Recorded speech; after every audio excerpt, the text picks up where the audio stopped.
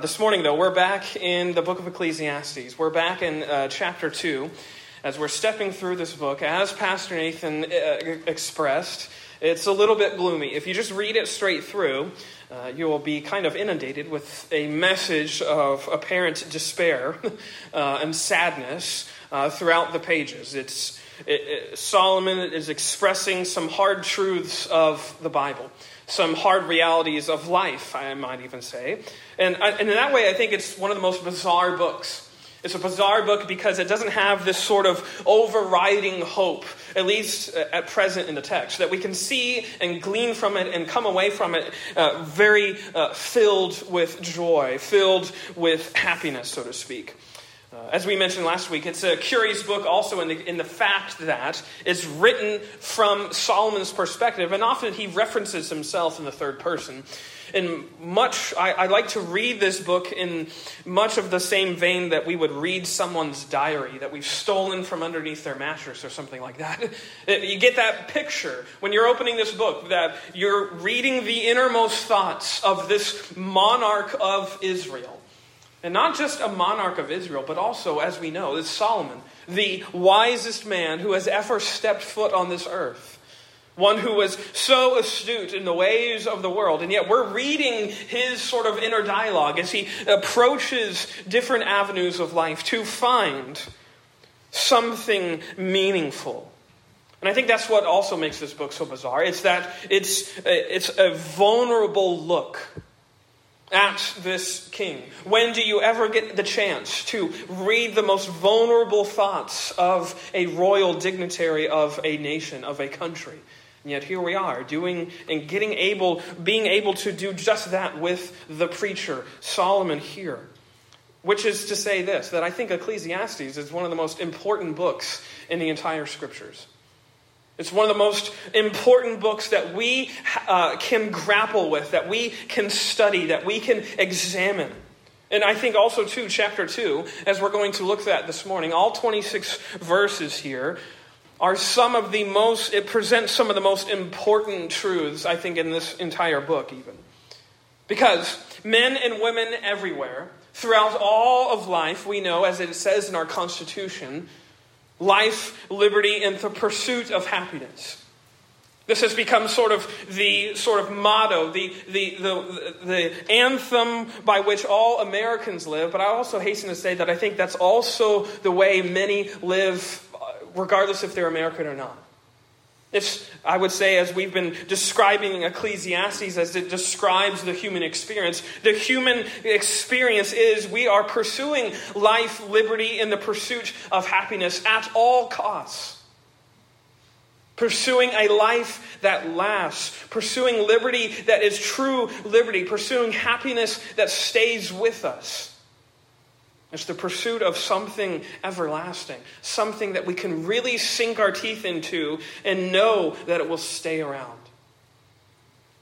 And yet, the unfortunate thing, as we have already gleaned, and as we will glean even further from chapter 2, is that we have been man looks in all of the wrong places for those things. Man is on, yes, a pursuit of life, liberty, and happiness, but he's looking in all the wrong places. He's turning over every rock, looking in every nook and cranny for what he wants. And he's looking in all the wrong spots. This is essentially, I think, what Solomon is confessing here as he embarks upon what I would like to hasten to call a terrible search. He's on a terrible search for life and liberty and happiness. And where does this terrible search lead him to first? Well, let's start right there in verse number 1. Verses 1 through 3 this morning present us with a lesson about entertainment. A lesson about entertainment. Notice what he says. I said in mine heart, go to now, I will prove thee with mirth. Therefore enjoy pleasure. And behold, this also is vanity. He sets out on this terrible search for something abiding, something everlasting. It begins with this concept of mirth. It may be a word that's unfamiliar to you. It essentially just means that.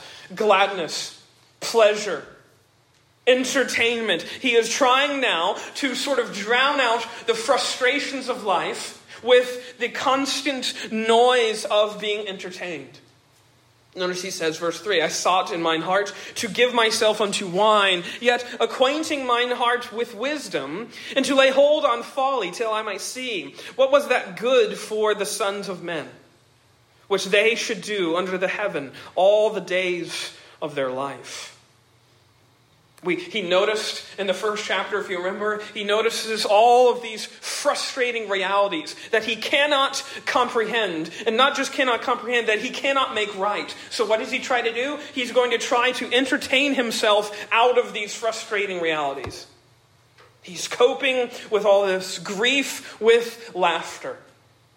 He's having parties all the time. I just get the sense that he's in almost like a constant rave. He's always feasting, always entertaining, always looking for ways that he can be entertained, that his heart can be enthused, and that he can forget about the frustrations that he knows exist. He's feasting every day. Go with me. I want you to get a glimpse of Solomon's sort of ability to please himself, to entertain himself. Look at 1 Kings chapter 4. There is one of the most intriguing little details about Solomon's daily life here in 1 Kings 4, where it talks about the daily provision for food. Listen to this. 1 Kings 4, verse 22. And Solomon's provision for one day was 30 measures of fine flour, and 60 measures of meal, 10 fat oxen, and 20 oxen out of the pastures, and 100 sheep, besides harts, and roebucks, and fallow deer, and fatted fowl. One provision for one day. This is the feast that he's laying out. 30 oxen. Not to mention all the venison that he has, and not to mention all the lamb chops that he cooks. One day, he's cooking all of this. There's a lot of spoils, a lot of leftovers that he doesn't have a microwave to reheat. This is Solomon's way of feeding himself, of entertaining himself. You can see he's trying to indulge himself in whatever feels good. Pursuing laughter, pursuing this party scene. He's trying to find something that he can get away from all the noise that he feels. And of course, this doesn't last long. Notice he says, verse 2 of chapter 2 back in Ecclesiastes, I said of laughter, it is mad, and of mirth, what doeth it? What's the point of all of this? You know, I was thinking, we go there. I enjoy the occasional sitcom. You know, a 20 to 30 minute sitcom, a situational comedy in which people are put in some sort of circumstance that is over the top, that is greater than life, and it's funny because of their characters, because of the things they say or whatever. It's funny. It's entertaining. But you know what's interesting? Is that oftentimes some of the best sitcoms, all of the things that the people do within that 20-minute story have no bearing on the rest of the show.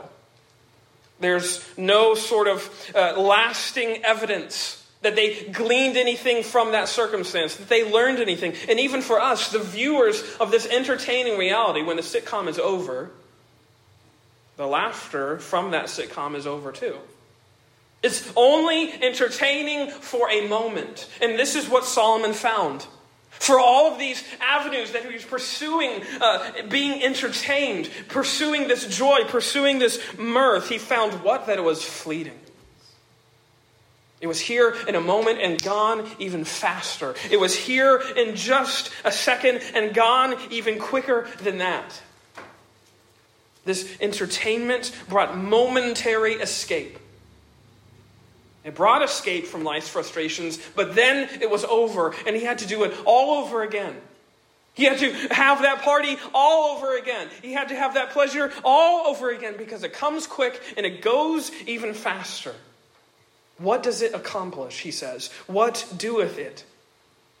What is the point of pursuing this? If it's going to have to be repeated over and over again, it doesn't accomplish anything.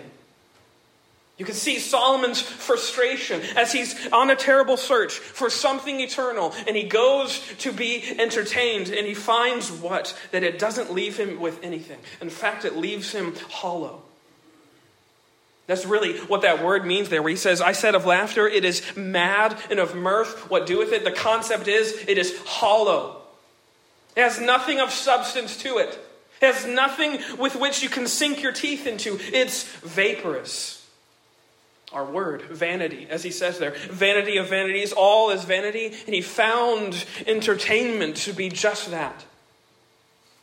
If you're going to that to be pleased, to find something lasting, you're going to something hollow.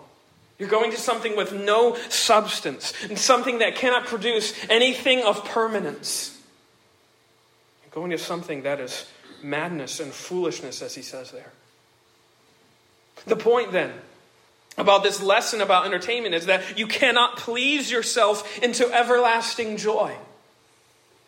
Only God can give you that. Only God can give you that. But let me hasten to the second lesson that we see here in chapter 2. A lesson about entertainment. The second lesson here is a lesson about procurement. Look at verse 4.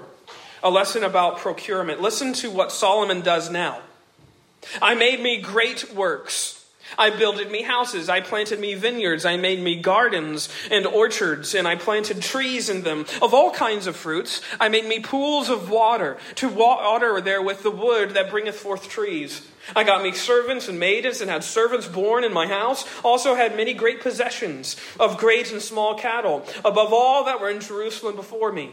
I gathered me also silver and gold and the peculiar treasure of kings and of the provinces. I gat me men singers and women singers and the delights of the sons of men, so as musical instruments, and that of all sorts. So I was great and increased more than all that were before me in Jerusalem.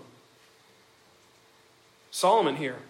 He finds out that this idea of entertaining himself into abundance of life and joy and happiness, it doesn't work. He found that it doesn't produce anything of that sort, and so what he's turned to now, he turns to procurement, or we might also call it materialism. He just starts buying stuff. He starts manufacturing stuff, building things. He starts to, at a rapid pace, try to make something of this kingdom. Building projects galore, withholding nothing from himself. If he saw it, he got it, or he made it happen. It's like the most intense shopping spree you've ever seen. Except, look at what he says. He confesses that in verse 10. And whatsoever mine eyes desired, I kept not from them. I withheld not my heart from any joy. Whatever he saw, he got it. Whatever he wanted, he acquired it, or he built it, or he fabricated it. You notice too, he's even in this pursuit of procuring this sort of lasting joy, he's pursuing a lot of different industries. He goes from architecture to agriculture to some sort of industry, to sensuality, to culture. He's pursuing all the different ways you can procure something. There's no realm of society that Solomon did not explore. He's exploring it all. He's pursuing it all. But you know what I also notice about these verses, in verses 4 through 8 especially? Listen to how many times he references himself. He says, I made me great works. I builded me houses. I planted me vineyards. I made me gardens and orchards, and I planted trees in them of all kinds of fruits. I made me pools of water, to water there with the wood that bringeth forth trees. I got me servants and maidens, and had servants born in my house. I also had great possessions, greater than all that were in Jerusalem before me. I gathered me also silver and gold. And listen to all of that. It's such a self-concerned pursuit that he is the one who has taken it upon himself to procure the joy that would last, to procure the meaning that would actually give his life something of purpose. And what did he have to show for it? Nothing. Listen to what he confesses. Notice in verse 9, a very peculiar phrase. He says, also my wisdom remained with me. He was still pursuing all of this under the guise and under the garb of wisdom. And notice he says, verse 11, this wisdom leads him to sort of self-examine his current pursuit. And what does he say? Then I looked, verse 11, on all the works that my hands had wrought, and on the labor that I had labored to do, and behold, all was vanity and vexation of spirit, and there was no profit under the sun. All of these things that he bought, all of these projects that he procured, and yet what did he find? He was still empty. He was no fuller of everlasting joy than when he started. He had pursued all of these things and they had brought him no profit. Actually, he says it was vanity and vexation of spirit. It's like trying to chase after the wind. Trying to buy everlasting meaning and joy and life and liberty and happiness is like trying to chase wind. You can never catch it. You're always a step behind it. You're always a step behind what it claims to offer. You know, I was thinking about this. Who in our day and age are lauded, are lionized, so to speak, as having it all? Celebrities, right? They are the ones that are put on all the front pages and are paraded as to say that they have it all. They have all the joys that you can imagine. They have all the pleasures that you can imagine. All of the meaning. Look at all the things they're accomplishing. And yet, they don't. We know that oftentimes through their own testimony. And in fact, one of the most sort of insightful testimonies from one of their own, a celebrity himself, was from Jim Carrey. You know, the famed comedian from countless movies and TV shows and stand-up comedy specials, Jim Carrey. He says this: I think everybody should get rich and famous and do everything they ever dreamed of so they can see it's not the answer. I find that very insightful. That even Jim Carrey, a one who would say that has lived long enough and have lived a very accomplished, that he has procured, so to speak, everything that he could ever dream of, and he says himself that it's not the answer. It too is vanity. It too is frustration and vexation of spirit. Celebrities we know, they're just like us. They have tragedy and heartache galore. They live mostly unfulfilled lives. If you read a lot of the testimonies of their own careers, lives that are unfulfilled and mostly joyless. The point about procurement is the fact that you cannot buy the joy that Jesus wants to give you. Listen to this verse. This, you can write it down and read it later. This comes from the Gospel of John, chapter 15, and verse 11. Jesus is speaking to his disciples, his apostles. And notice what he says. John 15:11. These things I have spoken unto you, that my joy might remain in you, and that your joy might be full. This is one of the consequences of the gospel that Jesus was coming to establish, that he has come to give us his joy, to give us his meaning and purpose and hope and life. You cannot buy that. With all of the millions and billions of dollars that the richest in the world have, they cannot buy what only Jesus can give you. And if you're trying to, you're going to find out that it's not the answer according to Jim Carrey, but also according to Solomon, that all of it is vanity and vexation of spirit. Which leads me to a third lesson. We had a lesson about entertainment and a lesson about procurement, but verses 12 through 17, which Pastor Nathan read, we have a lesson about discernment. Notice he says, verse 12, and I turned myself to behold wisdom and madness and folly. For what can the man do that cometh after the king? Even that which hath been already done. And then I saw that wisdom excelleth folly, as far as light excelleth darkness. So Solomon leaves behind sort of the pursuits of hedonism, just pleasing himself and entertaining himself. And he leaves behind the pursuit of materialism, trying to buy his happiness. And here he turns to what we might call intellectualism, or discernment. He's pursuing this medley of wisdom and madness and folly, this amalgamation of all these different ways of looking at the world. And what does he find? He says in verse 13 that wisdom excels folly. Wisdom has inherent value. Wisdom excelleth folly. It is profitable. It is advantageous. It is something that has a little bit of inherent worth to it. Something that makes it worth pursuing. Why? As he says there, then I saw that wisdom excelleth folly as far as light excelleth darkness. The wise man's eyes are in his head, but the fool walketh in darkness. And his point there is that wisdom is better than folly. Folly is the same sort of word in the same sort of vein as mirth. This uncontrollable, just empty entertainment and silliness. And he says that wisdom excels that because wisdom actually provides insight. It gives one judgment. It gives one prudence. And there's something of substance to that. To the fool, he says, they just walk in darkness. They're just stumbling about in their own foolishness, in their own pursuits of folly. But notice Solomon's frustration. Because even when he thinks he's found something to sink his teeth into, notice he says in verse 14, and I myself perceived and I myself perceived also that one event happeneth to them all. And then I said in my heart, as it happens to the fool, so it happeneth even to me. And why? Was I then more wise? Then I said in my heart, that this also is vanity. What's the one event that happens to the fool and the wise? Death.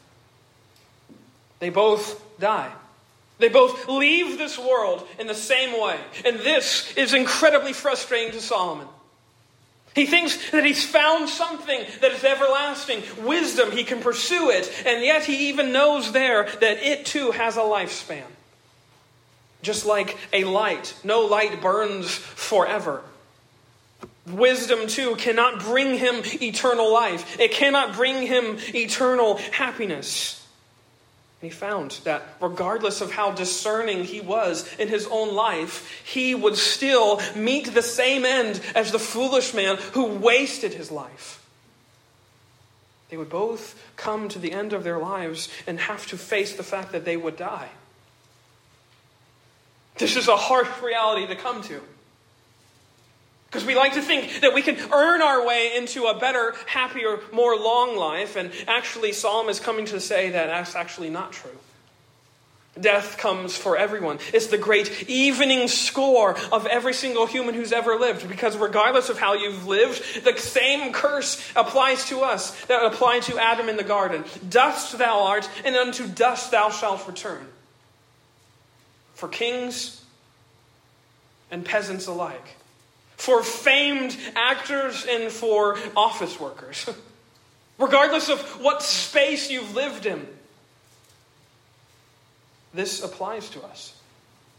Death comes for us. The wise man and the foolish man, as Solomon here is reconciling with, they are both buried. There's no sort of qualifications for that. There's no ifs, ands, or buts. There's no outs. There's no ways to get out of it. It's the unavoidable reality of post-Genesis 3 life.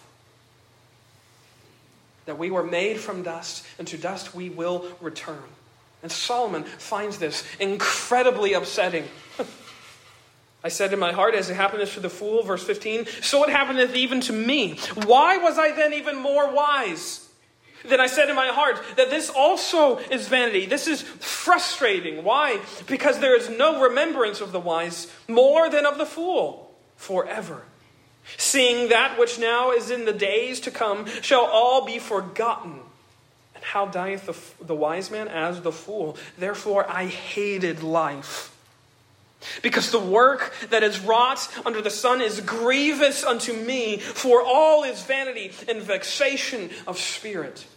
Even in wisdom, he finds that it cannot bring eternal life. It cannot bring everlasting happiness. He cannot reconcile with all of life's frustrations. He hates that fact. And even more so, our next lesson, verse 18 down through 23 is our fourth lesson in the text, a lesson about achievement.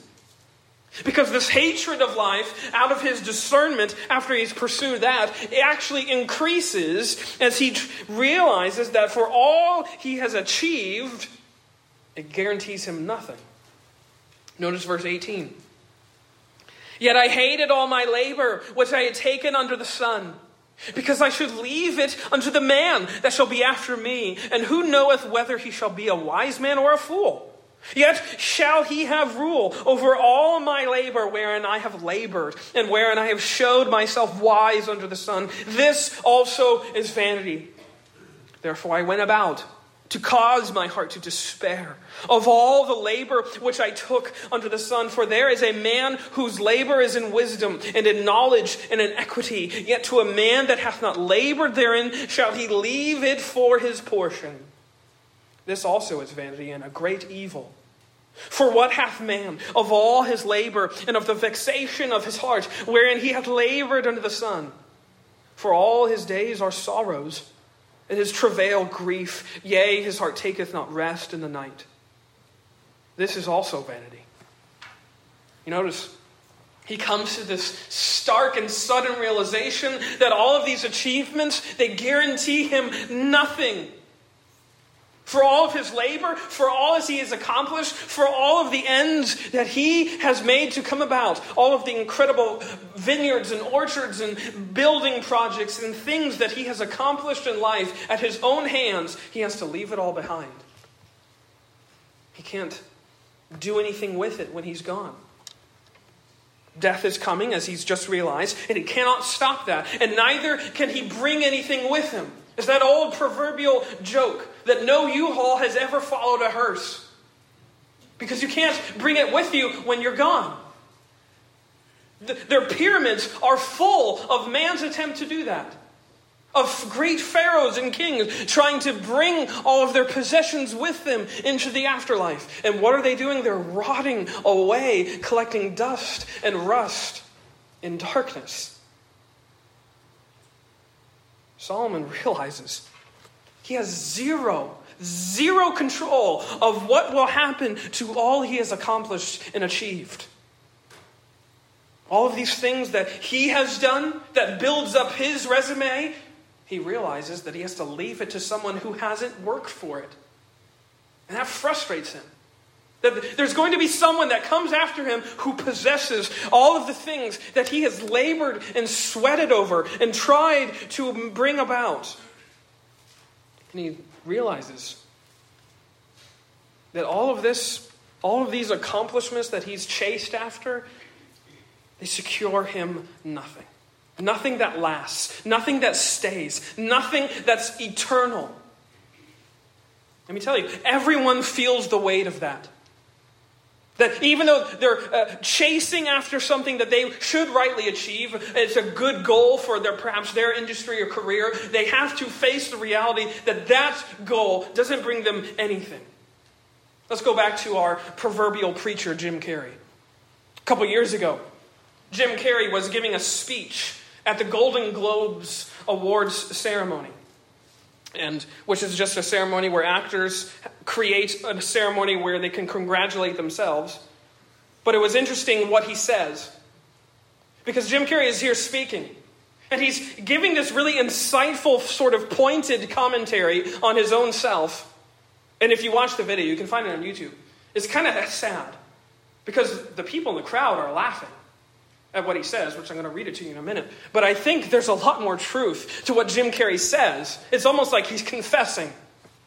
He says this, quote, "When I go to sleep at night, I'm not just a guy going to sleep. I'm 2-time Golden Globe winner Jim Carrey going to sleep. And when I dream, I don't just dream any old dream. No, sir. I dream about being 3-time Golden Globe winning actor Jim Carrey. Because then I would be enough. It would finally be true. And I could stop this terrible search for what I know ultimately won't fulfill me."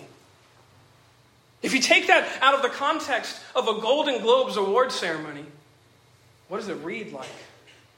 It reads like Solomon declaring that all of these achievements, they don't last. I'm on a terrible search for something to fulfill me. And all of these trophies that I've amassed, and it's a career that I have established at my own ability, it doesn't fulfill. Jim Carrey is there confessing to his constituents that even though he's won two, he's chasing after another. Even though he knows that won't fulfill him. It reminds me, to give you another example, of, you may have a lot of feelings about him, but the once beloved New England Patriot, now Tampa Bay Buccaneer, Tom Brady. A couple of years ago, he gave this interview with an ESPN reporter, and he says this. At the time of this interview, he had won 3 Super Bowls. Now, of course, he's won 6, so I'm going to read it as if he's won 6. He says, "Why do I have 6 Super Bowl rings and still think there is something greater out there for me?" I mean, maybe a lot of people would say, "Hey man, this is what it is. I've reached my goal, my dream, my life." Me, I think, it's got to be more than this. This can't be what it's all cracked up to be. Tom Brady, the man who many would say has reached the pinnacle of achievement in his chosen profession. Many would laud him as the greatest NFL quarterback of all time. And what does he confess? There's got to be more than this. There's got to be more to this life than just what I have, than just what I've accomplished. He's still searching. Just like Jim Carrey, as he confesses to be on the terrible search. Tom Brady likewise. And anyone else who has ever tried to live life, trying to pursue their own joy through their own ability and their own means, will still be searching. They will still be on a terrible search. And such is the point. The point of this lesson about achievement is that as long as you are searching for something lasting, in a world that does not last, you will be on a terrible search. There will always be that sense, that feeling of something more, something better, something that you have to achieve afterwards. Life won't be fulfilling. It'll be frustrating. As Solomon has here confessed, it'll be vanity. It will be filled with that. So what then are we to do? We can't please ourselves. We can't accomplish anything. We can't sort of achieve any sort of wisdom that can make sense of all this. What are we to do? What's the point of living? Is there any sort of pleasure to be had at all in this life? I would say certainly yes. And that's exactly what I think Solomon speaks to in the last 3 verses, which bring us to our final lesson in the text, which is a lesson about enjoyment. Notice what Solomon says. After all of these sort of recognitions and realizations, he says this: "There is nothing better for a man that he should eat and drink, and that he should make his soul enjoy good in his labor. This also I saw, that it was from the hand of God. For who can eat, or who else can hasten hereunto more than I? For God giveth to a man that is good in his sight, wisdom and knowledge and joy. But to the sinner he giveth travail, to gather and to heap up, that he may give to him that is good before God. This also is vanity and vexation of spirit." Notice he says here, as he begins this little closing paragraph, that there is nothing better than to enjoy these things, as he says there, come from the hand of God. I think oftentimes these verses are criminally misunderstood. We read them, and rightly so in some senses, that we see that he should just eat and drink, and that he should make his soul enjoy all that is good, and we just think he's sort of promoting this nihilistic lifestyle. This idea that everything is pointless, life is meaningless, so just enjoy it up, live it up while you can. Eat, drink, and be merry, for tomorrow we die. That's not what Solomon is saying. Again, just read it. He says, "This I saw was from the hand of God." That these things were made by God for him to enjoy. And such is Solomon's testimony. But there are things that we can enjoy in life, things that God gives to us from his own hand.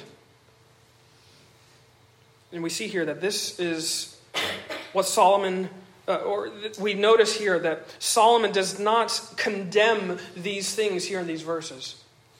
And in fact, all throughout, he hasn't once condemned the idea of entertainment or procurement or discernment or achievement. He's not demonizing those pursuits. What he is commenting on is how they are handled. How they are handled. Because you see, our problem is not our enjoyment of entertainment or pleasures or pursuits or our careers or ambitions. Our problem is that we go to those things for what they cannot offer. Everlasting fulfillment and meaning and purpose and peace and joy and rest and happiness. If you're going to those things to find that, you will be on a terrible search and you will come up empty every single time. But that does not mean that we cannot enjoy life the way God intended it. These enjoyments that Solomon mentions here, food and drink and good company, they come from God's hand. But they were not what we were made to center our lives around. They can never fill the soul. Solomon says that there is nothing better for a man that he should eat and drink, and that he should make his soul enjoy good in his labor. This I also saw that was from the hand of God. For who can eat? Or who else can hasten hereunto more than I? For God giveth to a man that is good in his sight wisdom and knowledge and joy. These are the good gifts of grace that come from God himself. And he's articulating here that the Christian in this life, a life that is filled with frustrations, regardless of whether you believe in God or not, it's full of vanity, as he says. The Christians hold and possess a way that they can enjoy life. Why?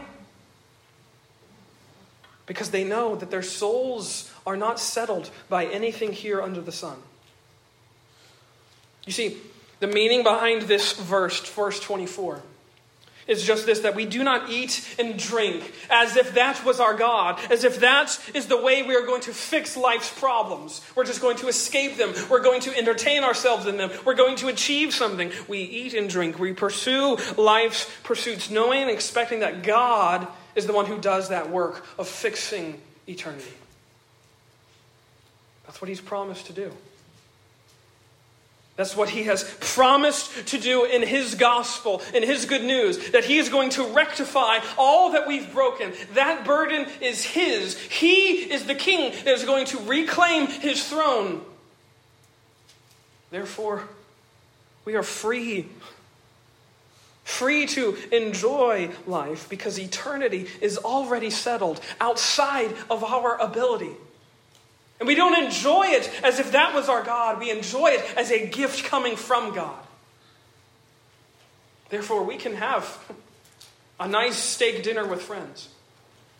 Have a nice outing with our kids. Have a nice party with all of our family and friends at our house. For whatever occasion we want to make up. And it's not an abandonment of our calling. Why?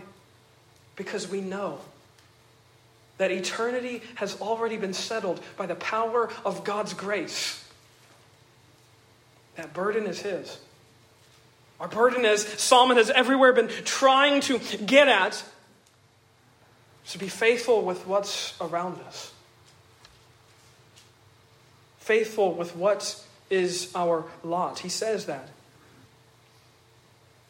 There's nothing better for a man that he should make his soul enjoy good in his labor, in his lot, in the things that he has been given by God. This is the gift of grace, I think, in the Christian life. Satan would like to deceive you in saying that your joy is conditional. It's contingent upon something else. Your everlasting fulfillment and meaning and all those things, it can only be found on the contingency that you find or achieve or do something else. God's promise is so much different. God's promise is that the fulfillment that you long after, and the meaning that you're chasing, and the purpose that you hope for, and the peace that you pray for, and the joy that you long to experience, and the rest that actually lasts, it's given to you in the gospel of His dear Son, Jesus Christ. It's yours for the taking because of Christ. Psalm. You don't have to turn there. You can write it down. Psalm 16, verse 11. It's a verse that I think it echoes of what the verse that we read in John chapter 15. But Psalm 16:11, the psalmist confesses the same sort of truth. Thou wilt show me the path of life, and in thy presence is fullness of joy. And at thy right hand there are pleasures forevermore. This is the life that Jesus is desirous of giving us. And by faith, we are made to rest in that promise, that the pleasures and the joys that come from Jesus' fullness are ours by faith. No more chasing after wind to try to get them. No more laboring over trying to manufacture them by your own power. We are given the ultimate rest of our souls because He has made our souls rest in the fact that all of this is ours in Him. So we leave here this morning and have to ask the question, who or what are we living for? What pursuit has come to be our God? Are we trying to entertain ourselves out of trying to cope with life's realities? Are we trying to procure something that only God can give us? Are we trying to achieve something that we think will fill us? Or we are resting in the enjoyment that God gives, knowing that eternity is settled. That if your soul is in His hands, covered by blood, you are more free than anyone to enjoy life. Because you know who gave you that ability to enjoy. You know who gave you those things that are around you. The gifts that come are from His grace. The same grace that saves and redeems and reconciles our souls. Who are you living for? Are you on a terrible search, trying to find what only God can give? Or are you resting in His peace? This morning, the invitation is, as it always is, Jesus' words. Come to me, all you who are weary and heavy laden, and I will give you rest. Let us pray.